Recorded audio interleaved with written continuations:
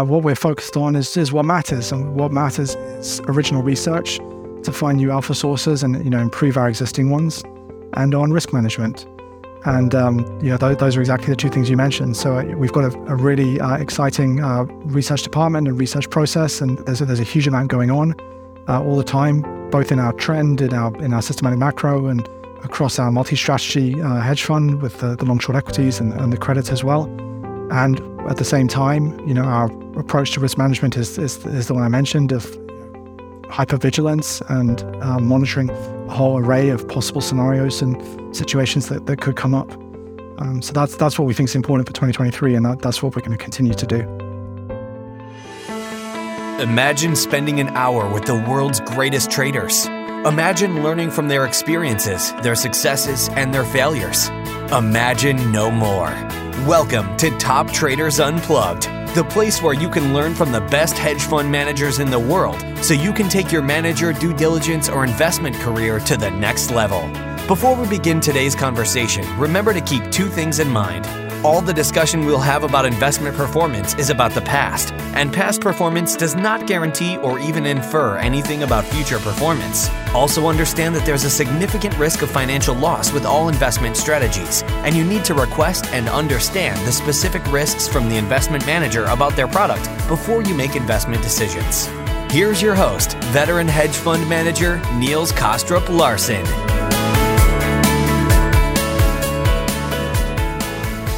Hey everyone, and welcome to another edition of Top Traders Unplugged, where today Alan Dunn and I are joined by Simon Judes, Co-Chief Investment Officer at Winton, as part of our mini-series focusing on the one investment strategy that beat everything else in 2022, namely trend following and managed futures more broadly. First off, Simon, it is really great to have you on the podcast. Thanks so much for joining us today. We really have been looking forward to our conversation. How are you doing? I guess you're in London? I'm in London. Yeah, I'm doing very well, thank you. And thank you very much for inviting me on. Yeah, no, absolutely. Now, before we dive into the various different topics, maybe it's a good idea to always set the stage for our conversation so that the audience knows a little bit of background, so to speak, to Winton, even though I'm sure most people will be familiar with Winton. But maybe you could share just a few highlights as to the type of strategies you focus on nowadays, and also maybe where the business stands as we've entered into 2023. Absolutely. Winton is a systematic hedge fund founded 25 years ago by David Harding. We employ about 200 people, and we manage 10 billion in AUM. We've got three types of products. There's a quant multi-strategy hedge fund. There's a diversified CTA, which is 3/4 trend following and 1/4 other systematic macro strategies. And then we have pure trend products as well. So that's where the business stands right now. Yeah. And just out of curiosity, when did you join Winton? Almost 15 years ago, actually. I joined in July of 2008, which was a great time to start in the industry and learning about markets. Yeah, no, absolutely. It's funny. I've always, I started sort of my first touch with real finance was in around September 1987. And I think some people have said that you kind of get shaped a little bit in terms of the timing you enter an industry. So in my case, probably a little bit more risk averse than other people because of what happened. So I don't know if you've had any if you ever thought about that, actually, whether the timing of joining the CTA industry was sort of impacted you in some ways. It definitely, yeah. I mean, it affected David himself too, because he co-founded AHL at a very similar time in the 80s to when you mentioned, and traded through 1987. And then that was obviously a formative experience.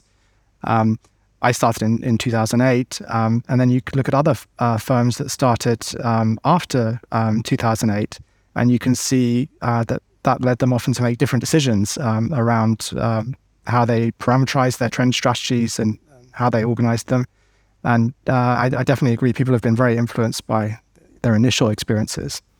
Yeah, no, absolutely. That's a great point. I'm sure we'll dig into that a little bit later. And yes, I do remember actually David talking about that when I sat down with him and his co-founders of AHL a few years ago in Abbey Road Studios, and it was quite fun to celebrate their 30th anniversary of founding AHL by bringing them together. So people can go and find that on the website, and they should definitely listen to that 3-part conversation. It's certainly one of the most memorable that I've had in the last 8 or 9 years.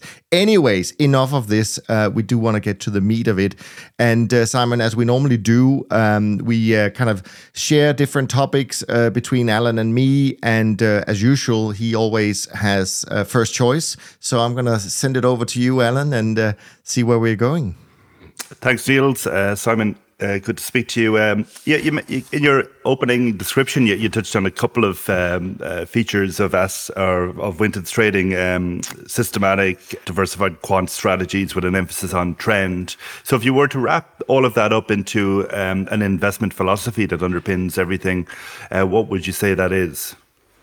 Well, our philosophy is that you can discover and improve successful investment strategies by applying empirical scientific research methods. And the key thing there is to approach markets with an open mind rather than with preconceived ideas and theories about how markets are supposed to behave. Obviously, this is very strongly related to David's initial experiences in founding AHL and then Winton, where the preconceived idea that many people had was the efficient market hypothesis. And that was a bit of a headwind for many years because many people just believed that implicitly. And clearly the foundation of our strategies and our research process is that hypothesis is not right, and that you can, through very hard work and scientific analysis, make good predictions about what markets are going to do. And when you say scientific analysis, is the process then kind of formulating hypotheses and rejecting them or not, or is it more data mining, or how would you describe the application of that scientific approach?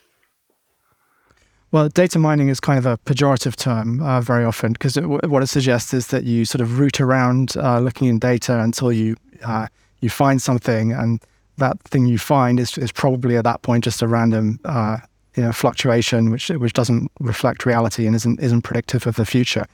So obviously, one of the key scientific techniques you have to think about is how you're going to avoid falling into that trap. So a lot of our processes and thoughts are about having a collective understanding of the relevant statistical techniques that help you, in particular, test multiple hypotheses at the same time, and sometimes also sequentially one after the other. So that is a technical level of competence that's required in the organization, and that affects things like who you hire and how you train people and so on. And some of it is also about process, avoiding situations where researchers privately overfit ideas and data mine and then only show you a subset that looked good in a back test. So there are different aspects to it, but that's what it looks like in practice. Yeah. So put it, more simply, I guess some people will have the idea that when they develop a strategy, they have to have an idea about how markets operate and why that might work. And you're kind of saying, well, that may not be your approach if you have sufficient technical, I suppose, or maybe statistical evidence that something is working. You'd be happy to go with a strategy like that. Is that fair enough? Well, look, what are you trying to do at the end of the day? You've got a strategy and you're trying to improve it. You can improve it by adding a new signal, and suppose you come up with something, you want to have some confidence that this thing is actually going to improve your strategy. And what is it you need confidence in? You need confidence that its Sharpe ratio is good and is what you think it is, and that its correlation with your existing strategies is low enough. So how can you get that confidence? Well, one way is by looking at a back test and analyzing it and seeing if statistically speaking it does actually make the improvement that you think. But there are other ways that you can also get more confidence. If there is, for example, an economic rationale behind a particular idea, then you can use that. You can test the intermediate economic relationships, and that can add additional confidence to your assessment. And that's great if you can do that. There's absolutely nothing wrong with doing that, and you should do it. But if you can't do it, it doesn't mean that you have to throw away the idea altogether. It just means perhaps you have slightly less confidence about it. Yeah. And if you were to describe the sources of opportunity you're capitalizing on now, I think probably started in the trend following space, but in terms of where these opportunities arise, is it down to behavioral issues or economic relationships or kind of market microstructure, people trading at certain times because they have to, that type of thing? Or how would you describe, basically, who's on the other side to the winning trades for Winton? It's a real mixture. And it depends a lot on exactly which types of strategy you're looking at. As I mentioned at the beginning, in addition to our CTA and trend strategies, we have a quant multi-strat hedge fund where we trade long-short equity strategies, and more recently we trade long-short credit strategies as well. So there's an extremely diverse collection of alpha sources. It's very hard to generalize about who in general is on the other side. Yeah, I want to stay with the investment philosophy a little bit. And I think our listeners would be a little bit disappointed if I didn't address one particular kind of question in terms of the findings that you came out with a few years ago, or specifically David came out with a few years ago, where as I remember it, it was along the lines that perhaps you didn't feel that the trend was necessarily as strong a strategy as it had been in the past. So I'm curious about if you can talk a little bit about how that came about. In a sense, what was it that alerted you to kind of draw that conclusion, or led you to draw that conclusion at the time? But also, as I understand it, you've changed your view on this, and so I'd love to hear what changed your minds, kind of coming back into the full trend fold, if I can phrase it like that. Sure, yeah. I don't think we've really changed our view in any important sense. I think, obviously, David is perhaps the preeminent trend follower in the world, so there's a slight tendency to sometimes overreact to comments that he makes. I think what he actually said in 2018 is pretty uncontroversial, actually. He said that the long-term sharp outlook for trend following is perhaps around a half, and that on its own, that's scarcely good enough to run a hedge fund on. And if you really want to maximize the Sharpe ratio, then you want to look at adding other things too. In terms of what analysis led up to that, it's pretty straightforward, actually. You look at the performance of trend following over time. Lots of people, when they do this, tend to focus on the period after the financial crisis, and they say, oh, it didn't work as well after the financial crisis as it did before. But actually, if you look over a much longer time horizon, starting in the 70s, which is the point where a strategy like that became tradable in the modern form, then you actually find a consistent decline in the performance of trend, of the kind of trend strategies that people were trading at the time over the years. So we first observed that in our research in around 2007. Before I even joined the firm, it was already well understood.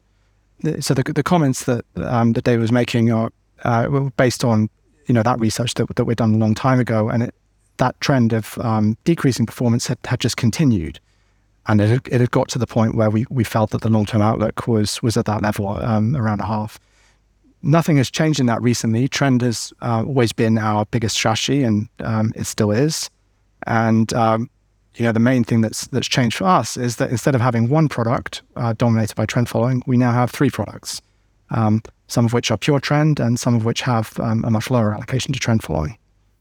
Okay. Yeah, no, that's a great segue. I appreciate that. And I completely agree that sometimes things can get a little bit, misinterpreted by media. Although I will say, Simon, that I have to say, it certainly caused a little bit of a challenge for me, and I'm sure for others, because as soon as people came out, or someone like David with his stature came out saying, well, maybe trend is not as good as it used to be, we had to work a little bit harder to keep them interested, I have to say. But anyways, you talk about different strategies. You talk about pure trend versus, let's call it, diversified trend. And one of the topics that we've been talking to all our friends about is really partly captured in this paper that Cliff Asness came out with last year, where he talked about, what's the mandate? Is it dual, absolute return as well as quote unquote crisis alpha? And also whether we as firms have kind of become too focused on the Sharpe, at least Sharpe as a line item, because of course it was not really created for that purpose. And maybe we need to, and I'm not sure they said that, but my opinion is we probably should change the conversation to talk about the improvement of portfolio sharp that these strategies provide, and so on and so forth. So I'd love to hear your thoughts about some of these comments and observations that AQR came out with last year. Well, on the one hand, you can see that we have both products in our stable. We have a pure trend product and we have a diversified product. So in a sense, we're being open-minded about that.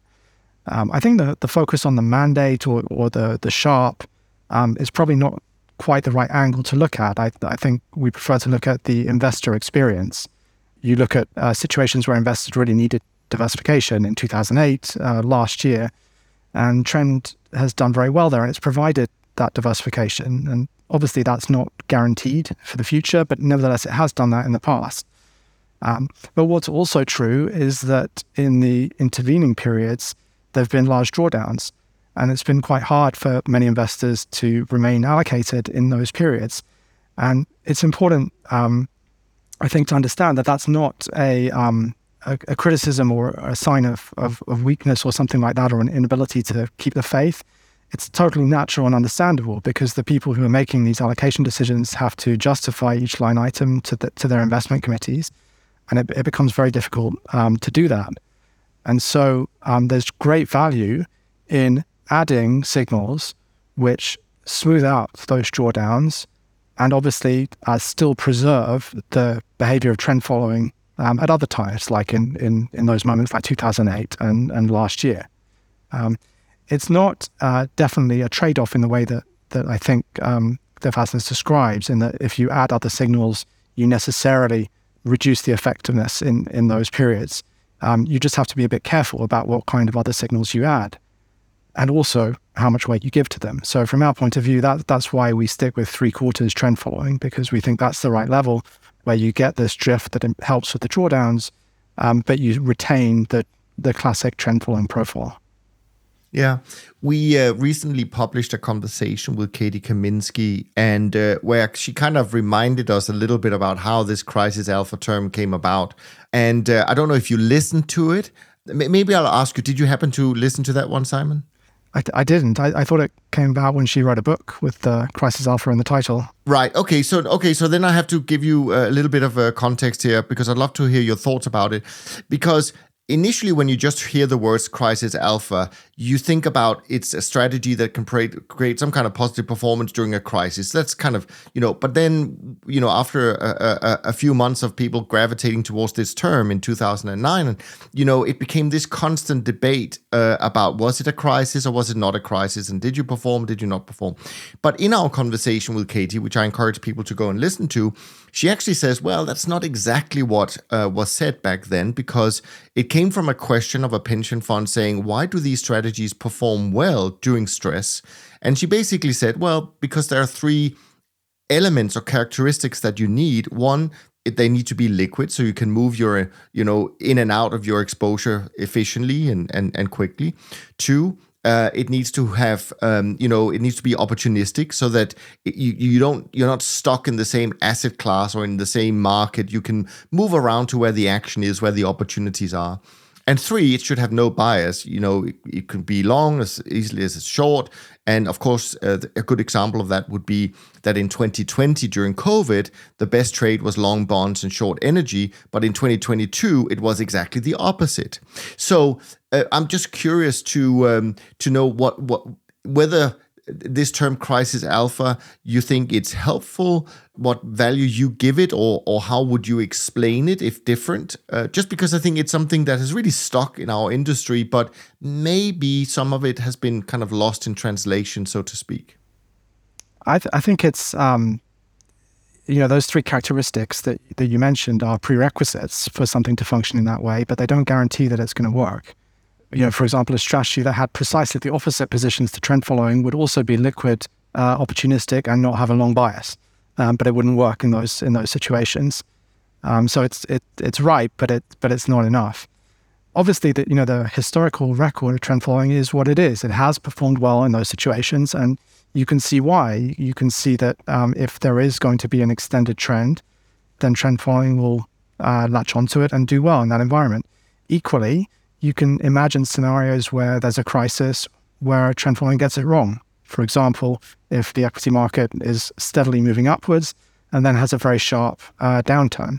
That's a situation like perhaps in February 2018, where trend following is not going to do well. So how do you then react to a term like crisis alpha as a characterization of the strategy? Well, obviously it's not very good as a pure description of the strategy, because sometimes it will work in that way and other times it won't. So from our point of view, the best thing is to really try and describe the strategy, how it's going to react, what it's going to do in different environments, and we don't then need to apply labels like that, which have the potential to mislead. Yeah. Okay, that's a fair point. Now, before I turn it back to you, Alan, sorry, I'm taking up a little bit of extra time with this segment, but I do want to just also ask you a little bit of good advice from you, Simon, and that is, I've been out traveling quite a lot so far this year, and a lot of what I hear from investors, not necessarily current investors, but certain potential investors, is they kind of look at trend following a little bit like a trade. They try to time it. And then also they have this notion that, well, it did so well in 2022. It's either too late or certainly it can't do well in 2023, so to speak. So I'm just curious. I mean, you guys are the masters of putting out great papers and write-ups and so on and so forth.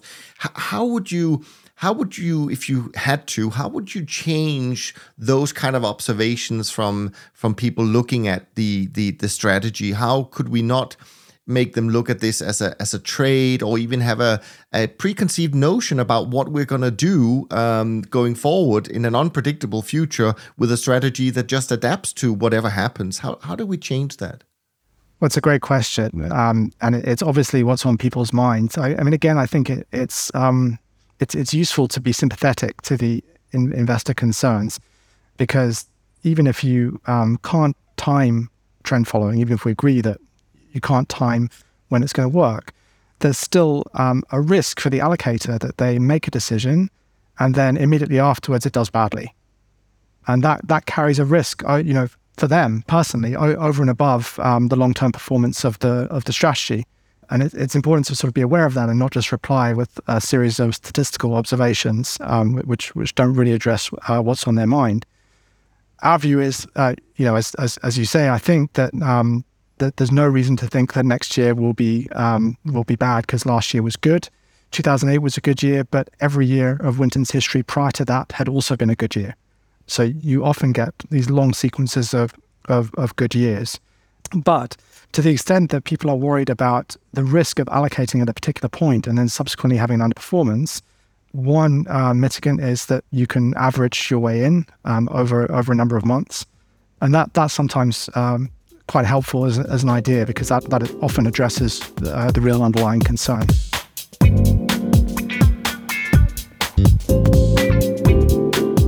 Well, just to pick up on a few points that came out of that discussion, and maybe firstly, just in relation to, you mentioned your diversified CTA, 3/4 trend, 1/4 non-trend. It'd be good to get a sense of what's in the non-trend, and specifically, the point you mentioned, around the Cliff Asness article, it matters which types of strategies that you add. Yeah, so it'd be good to get a sense. And one thing from that perspective is obviously, if you're using strategies that are more economically related and slower moving, obviously is that a risk when you're thinking about reactivity in crisis periods? Yeah, I mean, often the question of this convexity and whether you lose it with these other strategies centers around carry, because that's one of the most common additions that people add, and we trade it too. We don't trade it on equities, though, because often that does just add a long bias to your equity portfolio, which is not which definitely reduces that element of convexity in the trend side. The other point about carry is that a lot of people's ideas about its properties come from its history as a currency strategy. And it's certainly true that specifically focusing on currencies, you get small gains followed by large losses. But that actually is mitigated very significantly when you do it in commodities and in fixed income as well. So that's our approach there. The other strategies in there are a real mixture of other things. Some of them are purely statistical in nature. Some of them have economic rationales. Some of them are other technical signals like trend following, but different from trend following. And some of them are a bit faster. There's a lot of research going on there as well. So we've added several new signals in the last year. And in terms of the kind of 3/4, 1/4 mix, why have you landed on that as the sweet spot? I guess it's to deliver more consistent returns, but maintaining the profile. But any reason why it's not 2/3, 1/3, or 80/20? Is any observations around that? Well, look, those things are not, in a sense, very different. They depend on the opportunity set you have at the time with the non-trend strategies. So this is the level that we feel is appropriate now. But it's also important to fix a level so that investors know what they're going to get, and we're not messing around with it. Yeah, wanted to touch on speed, and I saw a paper on your own website there recently, which goes into the kind of what you've alluded to a little bit. You talk about how returns in trend following degraded over time, but that was very specifically in this paper for short or fast trend following, and obviously, you could consider fast trend following. Some of the other guests have alluded to the attraction of having some faster systems from the perspective of those turning points. What's your perspective on how fast to apply trend following from those two perspectives of absolute return versus being a bit more reactive at those equity turning points? Well, the analysis I think you're alluding to looks at the performance of trend following over time for different speeds, different look-backs of trend following. And you're absolutely right that the largest deterioration is seen in the faster trend strategies. This is what everyone was trading. It was what Winton was trading when it started in 1997, and many people traded after that as well, for interesting reasons sometimes. And you definitely see a marked deterioration there. And then with the slower strategies, like you say, you don't see such a strong decline in their performance. But on the other hand, they started out with a lower Sharpe ratio to begin with. So if you are always taking the speed that you believe has the highest Sharpe ratio, then you see that decline as a result of those two effects. In terms of what's the right speed to choose at any given moment, there are different objectives. So if you're trying to purely maximize the Sharpe ratio, then what our analysis has shown is that you really want to be very slow. But it's not the case that in general, investors are trying to maximize the Sharpe ratio of their trend allocation in isolation. That's particularly clear when you think about what people want from it in a situation like last year or in 2008. You don't want to hang on to long equity positions for a really, really long time and lose money just because it's a very slow strategy. So there is some benefit in being faster there, in that it ends up fitting the investor objectives better, even if the overall Sharpe ratio is slightly reduced over time. Fair enough. Just moving on into the kind of the research process more generally, and you gave a sense of this at the outset in terms of the application of scientific techniques. Maybe can you give us a sense on how that research process starts and ends from the perspective of, how might a new idea get researched? Where would it come from in the first place? Is it from market observation, academic journals, and then from what are you looking for in terms of assessing, testing that idea and bringing it as a potential strategy into the portfolio? Sure, yeah. I mean, it won't surprise you to hear that we're pretty open-minded about where ideas can come from. The one place we haven't looked so much recently, though, is in academic journals, actually. We just don't think that's the forefront of research into alpha sources. But this is why we've got a very large research department. It's because we intend to do original research ourselves.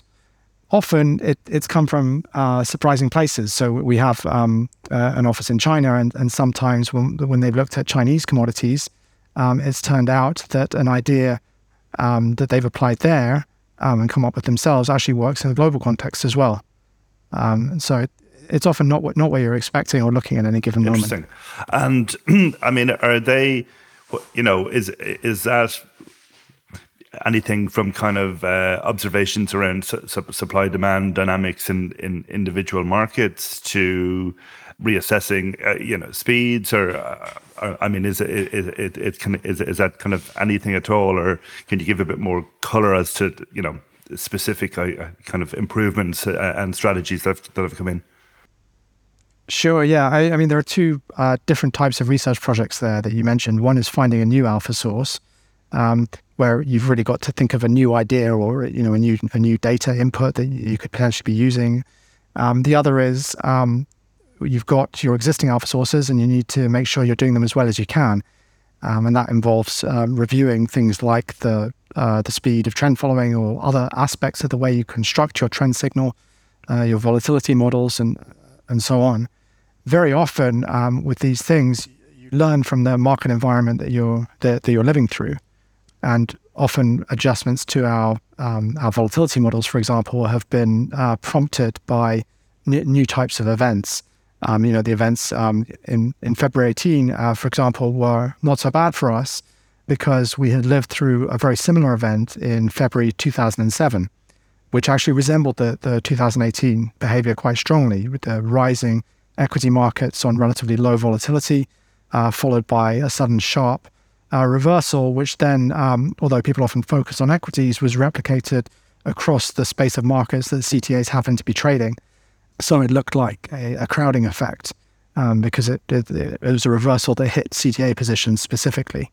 But we learned from that and we adjusted our models in 2007, and that protected us to some degree in 2018 when a very similar thing happened. So that's one of the most important ways that we end up getting the idea of changing our models in a particular way.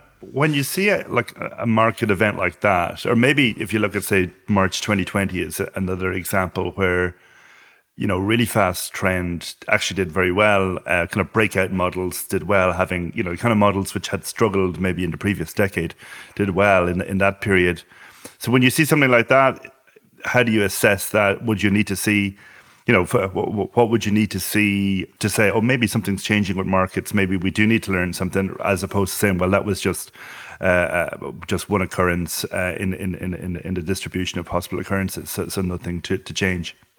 Well, that's a great question. You did have that period in February and March 2020 where faster trend following temporarily did better than slower trend following. And it's not hard to understand why. Markets fell for exactly a month, pretty much, between that last week in February and the point where the Fed intervened towards the end of March. If you turned around your positions and were short 2 weeks in, then you spent 2 weeks making money as markets continued to fall. If, on the other hand, you took a month to turn around your positions, then you lost all the way down and then you lost again on the way up when you were short and the markets were rallying. So that was a moment where faster trend following outperformed slower trend following. And then the question is, at that moment, has something changed? Is faster trend following going to continue to outperform slower trend following?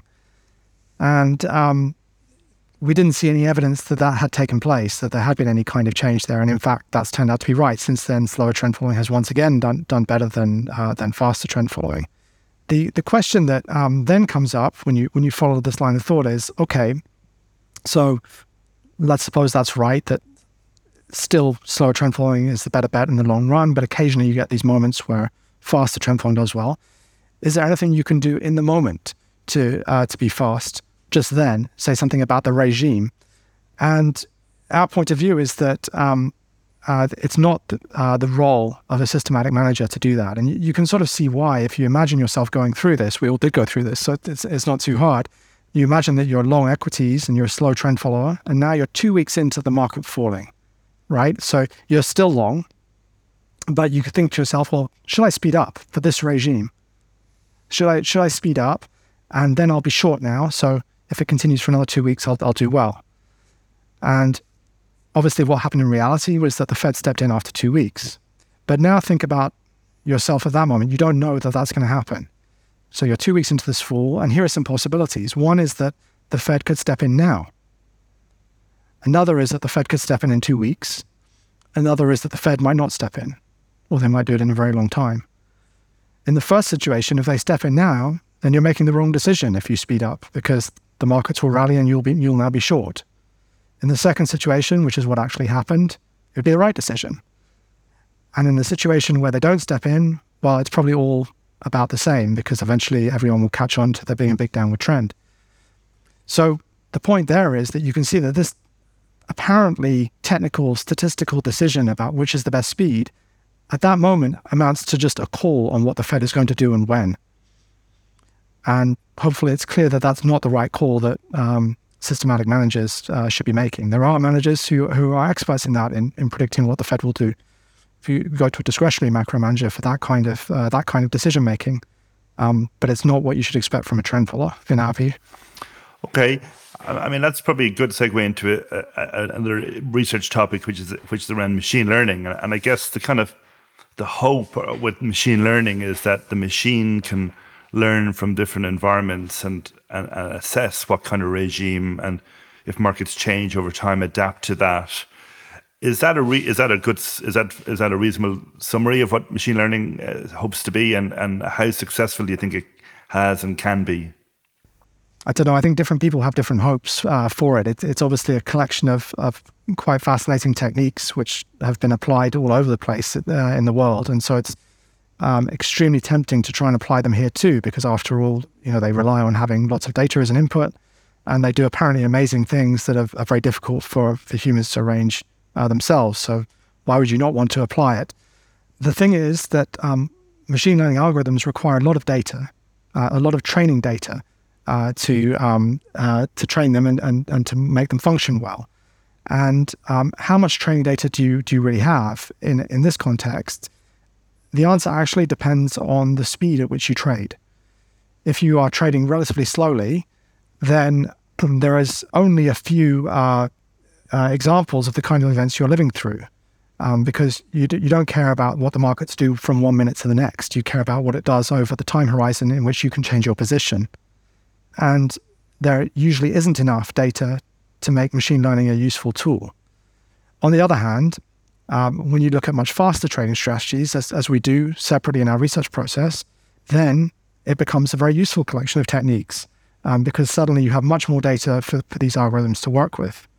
We put a paper out a while ago where we distinguished different styles of scientific analysis in a way. You have observational sciences like astronomy, and then you have experimental sciences like particle physics. The difference is that in observational sciences, you can't arrange new experiments. If you want to study black holes, you just have to work with the ones that are there, that you can see. You can't create a new one for your own purposes. Whereas in particle physics, you can create a new particle accelerator and you can repeat the experiment as many times as you've got money for, and then get more and more data. And something like that is true in this kind of research too, in financial markets. If you're talking about what happens on slower timescales, how you deal with events like a market crash, well, you can't just create a market crash on demand. You have to study the ones that happened and try and learn from them as best you can. But if you're looking at something like a very fast execution algorithm, or something that's operating very quickly intraday, then you have lots of opportunity to try out different things, see how it works, and then iterate over and over again. So different styles of analysis are appropriate in different cases, and machine learning is definitely appropriate for the faster intraday strategies where you have more data to work with, and it's not appropriate, at least we haven't found a way to make it so useful, for the slower types of strategies that we've been discussing. Yeah, I just wanted to stay with this topic a little bit because it's fascinating. I wanted to ask you, Simon, something that I think we probably haven't asked enough so far in our series, and that is the parameter selections that you make across the markets you trade. Do you trade universal parameters, meaning the same for all markets, or do you have different parameters depending on the kinds of markets you trade? And then my second question would be, how do you select parameters in general? Meaning, is there some kind of human element in it, or is it completely automated? How often do you kind of change them? I'm just curious about that side of things. Yeah, I mean, we're fairly universal, but not completely. There are practical differences often between markets, which you have to take account of. Some are more expensive to trade. Some have different cost structures. Some, the market impact is a bigger concern. In others, they have intrinsically wider spreads. And that is a bigger component of the costs, and sometimes commissions are a bigger component of the costs. So this sometimes requires you to choose different parameters in different cases. In terms of how you select the parameters, though, that's a fascinating question, because obviously we're a systematic firm. Or, almost all of our processes are highly automated, and we try to automate everything we can. But there's always this boundary of processes where you think, should that be automated or should that be done by a human? Parameter selection is one of them. The overall leverage a given strategy takes is another one. Choosing to put in a new signal, that's another thing. And there's a temptation as a quant to say everything's automated. I don't do anything. The whole thing's done by a computer. That's definitely the wrong thing to do. That's an abdication of responsibility over the investment management process. And you can sort of see that, because if you don't decide what the parameters are, then something else is going to. It's going to be an algorithm for deciding the parameters. Is there only one algorithm for deciding parameters? No, there's an infinite number of possible algorithms for deciding parameters. Which one are you going to use? Well, you've got to decide that. Are you going to decide that, or are you going to have an algorithm to decide the algorithm which decides the parameters? How far back does this go? So how far back should it go? The answer is not entirely obvious. The question can be rephrased as, at what level do you want humans to take responsibility? Do you want to say, I'm responsible for choosing this parameter? Or do you want to say, I'm responsible for choosing this algorithm which chose that parameter? Now, which is the right answer there? Depends a bit on precisely what we're talking about. Sometimes it's a good idea to use an optimizer which does some of the other selection for you, and sometimes it isn't. It depends on what impact that's going to then have on the portfolio, how much it's going to impact your ability to understand what the portfolio is doing. You obviously don't want to have a black box where you delegate everything and you have a hard time understanding why the system is taking the choices it's taking. Our point of view has generally been that we try to push responsibility on the human fairly early. So things like the trend following speed, things like the allocation to individual assets, we say are human decisions. They're made with input from analysis, with the usual scientific rigor, but they are things that humans sign off on. Interesting. I mean, actually fascinating, because I think it also gives insight to why trend followers are not the same, right? We all have our own little interpretations of what is the right approach to some of these seemingly maybe to some small parts of a bigger puzzle, but actually even the small parts can be quite important. So I appreciate that. Great insight.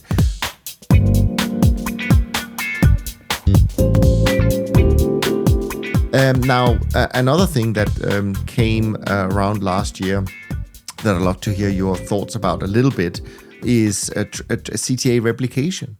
From my memory, I don't think you run any CTA replication type strategies, but a lot of people do. Some people for internal purposes, other people as their flagship program, so to speak. So I wanted to just hear your thoughts about, in particular, the replication type that has come out recently, which is not a trend model, but rather just it's a kind of a regression analysis of returns of managers, because I want to better understand what the risks might be. And I'm not a quant, so I can't really judge that, but I'd love to hear different opinions about what the risks might be, so that at least investors can be informed about these choices. Because clearly you could say, yeah, there's always going to be a manager risk. We can get things wrong, and occasionally some of us do. But there must also, in my view, be some kind of replicator risk somewhere. So I'd love to hear your thoughts about this. Well, I think, I know that they try to put out the view that they mitigate single manager risk. I don't really agree with that. I mean, I think they are a single manager. If you want to mitigate a single manager risk, then obviously the fund of funds approach is the way to go. That obviously has its own pros and cons. So it's not that that's a universal good, but it has its role. I haven't looked too closely at the ETF you're talking about, though. I mean, how much do they charge? Is it very cheap? It's about just shy of 1%. It's a little bit different depending on where you look. Sometimes it says 85 basis points. Sometimes it says another 10 basis points for dividend payments. So then max in 95. So let's call it just shy of 1% as a charge. And I guess some managers out there offer trend even cheaper than that, which of course I'm not necessarily in favor of giving our great products and strategies away at very low cost, because I think it's not as simple as people may think it is if you give it away cheaply, but that's a different discussion. So yeah. Well, yeah, I'm sorry to tell you, we offer our major markets trend strategy with daily liquidity for 80 basis points. So okay. I guess there you go. It's not clear then what the advantages of a copy from a regression when you can invest in the original. Exactly. Yeah. Sure. Anyways, one other thing that I'd love to hear before Alan jumps in, and that is just kind of, I guess you are in the camp of believing that more markets are better. Is that a fair conclusion? And if it is, I've often sort of looked at different managers where I kind of know that some managers trade a certain, the classical liquid markets, maybe 50, 60 of them. And then other managers, clearly we know there have been people out there trading, hundreds of markets. You could be one of them. I don't really know, honestly. But I don't really see a big difference in long-term performance. I see it performs different at different times, but I don't really see a huge difference in long-term performance as such. What are your observations, and why do we need to trade 200 or 300 markets, for example? Well, we're definitely in the camp that more diversification, more opportunity to capture trends is better. I don't really agree with you that there's been no difference in the performance. So when you look at the performance in the alternative markets over the last decade, it's outperformed major markets by a long way. Last year was really, the first year that wasn't substantially true. And that decade after the financial crisis, where TrendPoint didn't do so well, that was not shared by the alternative markets portfolio. They did extremely well in that period. I think, often you've heard, I think, one of your other guests pointed to the fact that the Sharpe ratio increases like the square root of the number of markets you trade, as evidence that the marginal benefit of adding another market is not very big. The reason that's not right is that the number that goes into that square root is not the number of markets you trade, but the effective number of markets when you take into account of all of the correlations between them. And obviously, if you trade 100 markets that are identical, you haven't really got 100 markets. You got one market.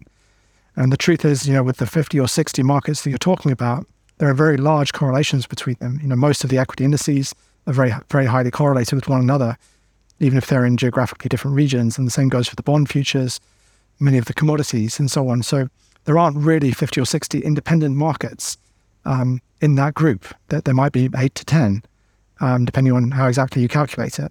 And so the marginal benefit from adding more, which are genuinely different, is really very great. So you can see it in that way mathematically. You can see it more straightforwardly if you just look at what happened in the last couple of years. Last year was great everywhere, but the year before that was okay for major markets. But look at the gigantic trends in the European gas markets and the European power markets. These are things that there was no way to access. UK, natural gas, where we're sitting, went up by a factor of 10, which I think is the largest trend I've ever seen in a futures market in that space of time. So there definitely are huge diversification benefits and huge trend opportunities, from adding this particular collection of markets. Yeah, no, I appreciate that, and I think it's fine, absolutely, to pinpoint kind of these differences in that. And I do agree with you. There certainly has been a couple of products out there that are more focused on the alternative markets that, for a period of time, did better. So no doubt about that.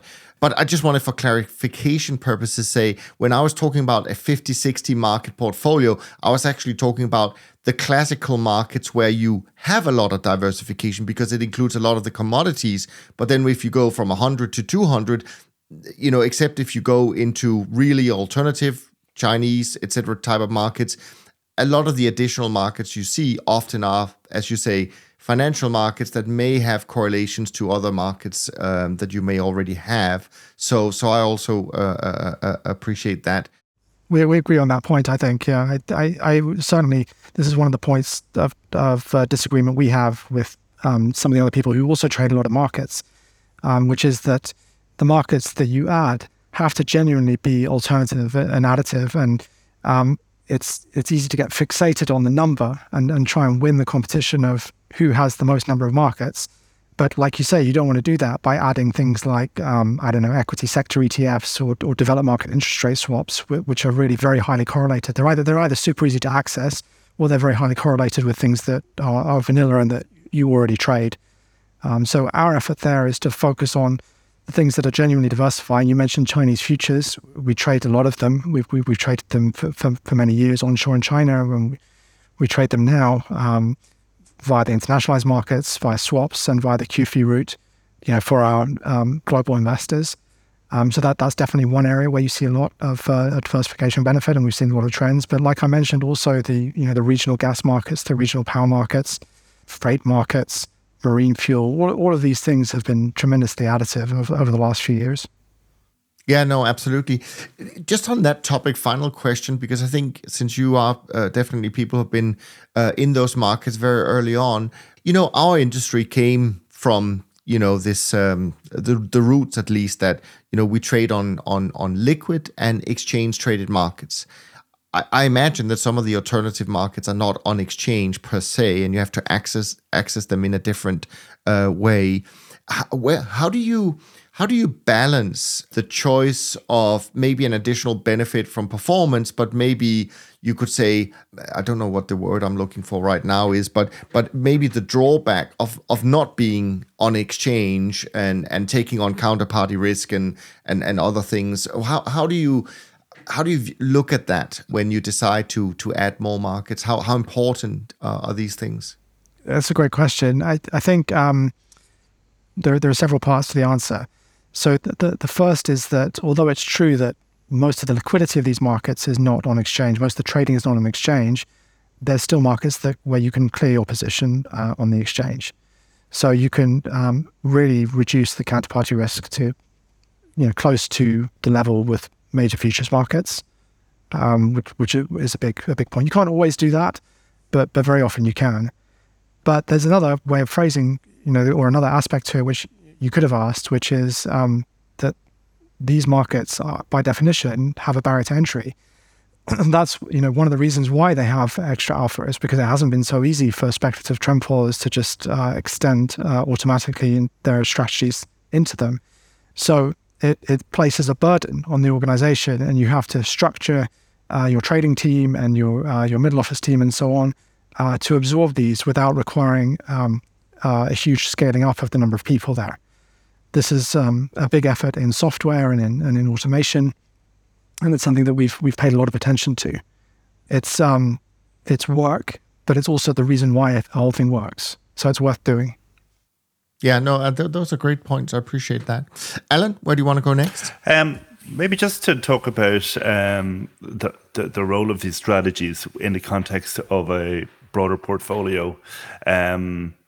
I guess, obviously a lot of what we've heard about talking to Simon and also other managers is, the difficulty of keeping people invested in these types of strategies. So that's why smoothing can be beneficial.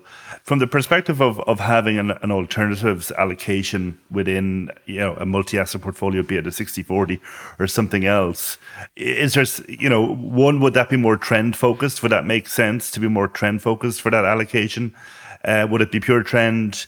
And, what about considerations that you see with other managers that it might make sense to, say, cap the equity beta of that trend program when it's definitely been used as part of a multi-asset portfolio? Well, those are great questions. I mean, in the sense that they're the key questions for investors in a way rather than managers, because the answers depend on what the investors' objectives are, what their tolerance is for drawdowns in particular parts of their book, what their process is for reassessing their existing allocations.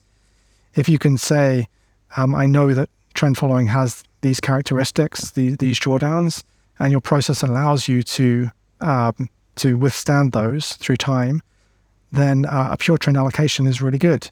And people who've made pure trend allocations and held on to them for the long run have done really well. But like I said before, that's not always possible, and it's not always possible for entirely sympathetic reasons. And it just depends on the nature of the organization. So it's very hard to give a hard and fast rule and say, trend following deserves this or that allocation in a portfolio. You have to have those individual conversations. Sure. What we've heard from some other managers is, as you say, that there's a recognition about these trade-offs, but increasingly the investor is kind of being asked to choose themselves. And managers are in some ways becoming more kind of like solutions providers. Is that the approach you've taken? I mean, do you customize portfolios specifically for clients on based on requirements, or is it that you have a discussion and then decide, well, what's the mix of your existing programs? We do customize programs. I mean, people have all kinds of different requirements. It's often less about the amount of trend than about the amount of alternative markets, for example, or the amount of the Chinese markets and so on. Obviously, having multiple products makes it very straightforward to do this, because people can just allocate some to each product, and then it doesn't require you to add a whole new bespoke elements to the setup. Fair enough. You mentioned, how a lot of these markets are now, particularly the alternatives, that you can kind of clear centrally, mitigate the counterparty risk. So maybe just to talk a little bit about kind of the big risks that you worry about. Obviously, you're monitoring the risk profile of the program in terms of, I guess you already touched on kind of the leverage, etc. But what would you say are the kind of the qualitative risks that you think are to the fore of your mind when you're running these types of portfolios? Well, the way we think about risk management perhaps is a bit different from others as well. So there's a strange confusion that afflicts the CTA industry particularly, which is to equate risk with volatility. And it's to the extent that very often, if when a manager is asked, what is your risk level, they will just reply with their volatility level. And it only it can start to feel natural almost, but when you step outside of this for a moment, it's totally bizarre, right? If you think about 2017, when equities were going up in a straight line and the VIX was at a record low, was there anyone in the world who thought that equity risk was at a record low? And no one seriously thought that. And if you talk to any equity investor and said, oh, why don't you think risk is low? Look how low the VIX is. They would have pointed you to the fact that the VIX can increase very suddenly. They would have also pointed to valuations, and they would have said valuations are looking extremely rich. So what does that mean? So why do we end up in this segment of the investing world focusing on vol? It's a strange story. It probably comes from the fact that actually estimating the risk of a loss, which is what everyone cares about, is incredibly hard, whereas the problem of estimating your current volatility is relatively easy. So we try and avoid that mistake. How do we do it? Well, you look at what equity investors were saying, and they were saying valuations were rich. What they're really saying is, okay, I can look at the VIX, but then there are all these other numbers I can calculate which tell me that actually risk is quite high right now. So you have to treat the volatility in the same way. You treat volatility as one number that tells you something about risk, but it's only one, and there are many, many other things you should be looking at. You already mentioned leverage as another thing. But it's quite important to look at different scenario tests and different stress tests. And now this comes back to your question, well, which scenarios should you be looking at? That's another way to ask, what are you worried about right now? You don't want to restrict yourself to just the things that you happen to be able to think of at the moment. That's not a very systematic approach to it. So what we often do is we look at our current positions and we see how they would have performed in all the previous market environments that we have data for. We say, what's the worst day or the worst week that we would have experienced with our current exposures? And then we say, well, that's something that did happen. And so by definition, it is realistic. It can happen again. And how would we feel if we lived through that? Are we taking an excessive amount of risk, when you then put it into that context? And often this brings up things that you're not necessarily thinking about. So, for example, in 2014, when oil was declining, this was saying, well, what happened in 1990 when the first Gulf War started? Oil jumped by 30%. Don't think that couldn't happen right now. It could happen. And what would happen to your portfolio if it did? So how are things looking right now? Well, right now, most things are short bonds and long equities. So obviously the situation that's really worrisome is a very classic risk-off move where bonds rally and equities decline at the same time. That's not the behavior that we've been seeing recently from equities and bonds. We've been seeing sort of modest positive correlation between those asset classes. And obviously the dynamic with inflation has made that somewhat different from the usual situation where people just buy bonds when as a risk-off asset. But nevertheless, it's not impossible that could happen. There could be some news which is both disinflationary and negative for the economy. And then you might see exactly that. You might see a bond rally and equities fall, and that's exactly what would be worse for the current portfolio. So that's the kind of scenario that we worry about now. Okay.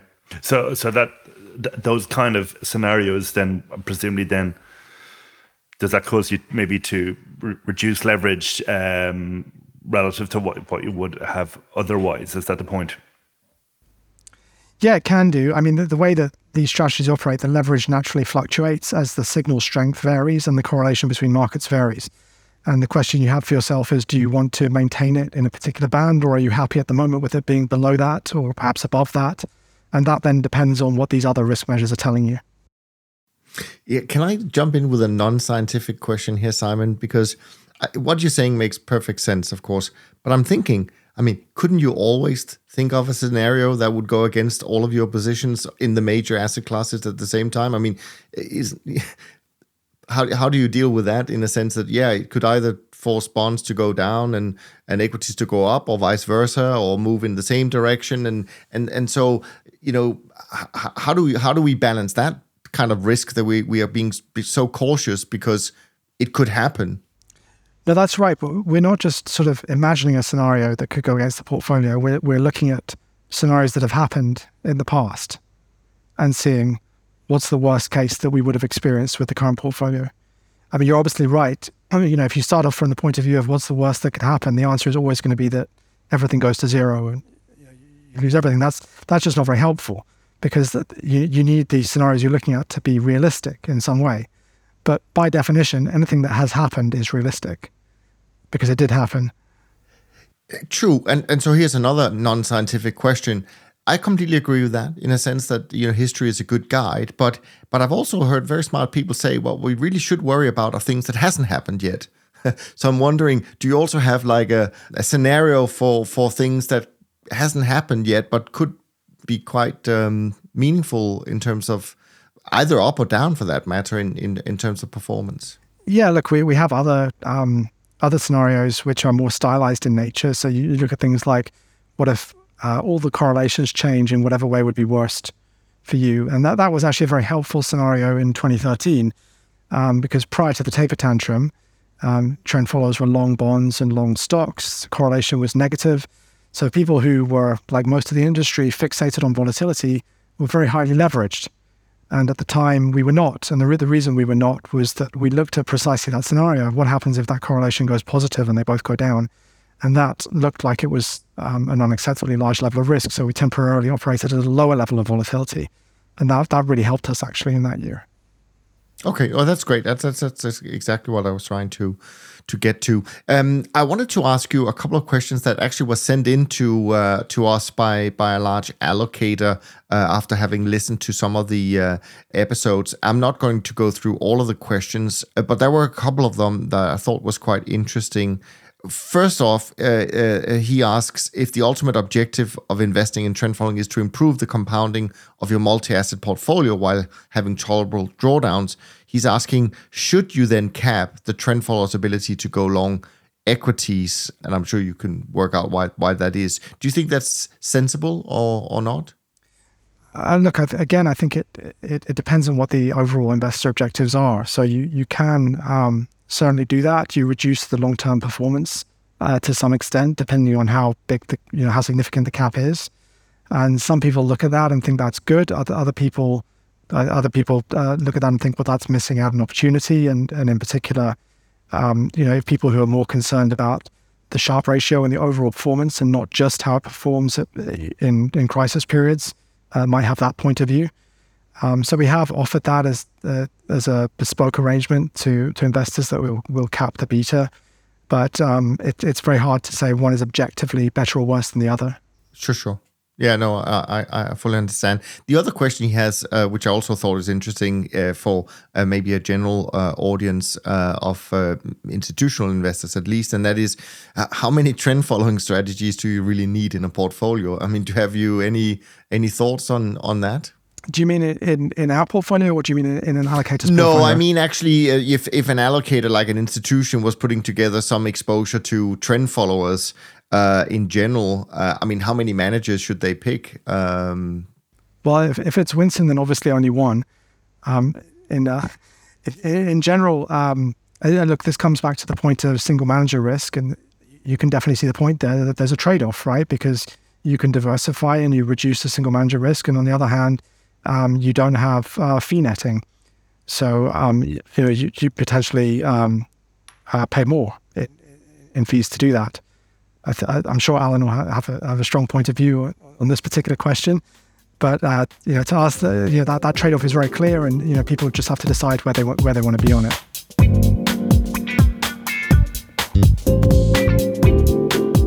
Alan, do you have a few last questions before I wrap up with the usual quick-fire ones? Maybe just one final one. I mean, around kind of return expectations. I mean, and I think at the outset, Simon touched on kind of how the Sharpe would maybe historically has been 0.5 or so in trend following, and we have spoken to other guests who've kind of done the research of the 100 years or the 200 years of trend following, and I've found that return to be very stable. I'm just curious in terms of in Simon's conversations with investors and when they're constructing portfolios and trying to think about return expectations, is that the default way of saying, well, this is what it's done over the long term, so that's your best guess of what it might do going forward? Yeah, that's probably right. I mean, those long-term simulations are very interesting. I think the purpose they serve is to persuade people who are still thinking about efficient markets theory. So what they show is that the underlying markets have had this trending behavior over the very long term, and they haven't behaved efficiently. That is different from forming a Sharpe ratio expectation for a real traded strategy, because that depends on the number of people who are also trading the strategy in the futures markets right now. So even looking back to the 70s, when you can sort of start to have a reasonable strategy, including the currencies and so on, because prior to that you have the Bretton Woods system, you see this change that we talked about in the performance over time, and it's clear that correlates very strongly to the growth of people trading the strategy. And like every other investment opportunity in the world, that the more people who do it, the more they have to share out the returns among themselves. So 0.5 is our expectation based on all of the available evidence that we see, including what's happened over the last 50 years as the industry has grown, as the performance of different speeds has changed, where we think the best speed is to be right now. Okay. So that's kind of takes into account all of that. Obviously, you've had, I suppose you could say, you've got lower trading costs now that you might have had in the past, which would be a positive, and fees have probably come down for investors too. So I guess lots of kind of moving parts there. But no, that's fair enough. Niels? Yeah, no, I just want to round off our conversation, Simon, with a couple of sort of shorter questions, and not really related to specifically what you do at Winton.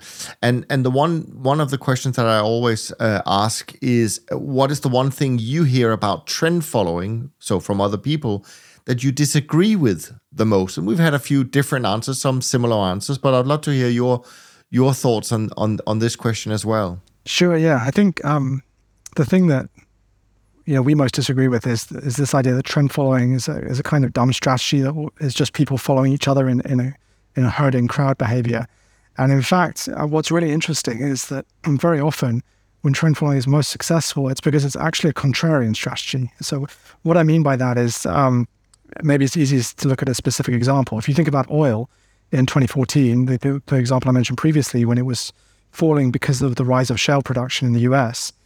And you look at what fundamental analysts were predicting for the price at the time, what you see is that no one was predicting the price would fall. And why was that? It was because the narrative at the time was around peak oil supply. At the time, you don't hear very often anymore, but that was very common then. And at the same time, demand for oil was growing from emerging markets, from China, from India, from Brazil, and so on. And so those combination of factors, it was felt meant that the price could never really go down because supply was dwindling, demand was increasing. What do you expect to happen? And what you see is that no one really fully assessed the impact of the shale production increase. Trend following, the great thing about trend following is that it doesn't know about these theories about what's supposed to happen. It just says, well, the price has gone down. Let's bet that it will continue to go down. And at that point, obviously, it's acting as a contrarian because it's betting against what everyone else thinks. And that is that was an extremely successful trade. Now, why was that successful? It's because a trend is a situation where a price moves from one place to another place over an extended period of time.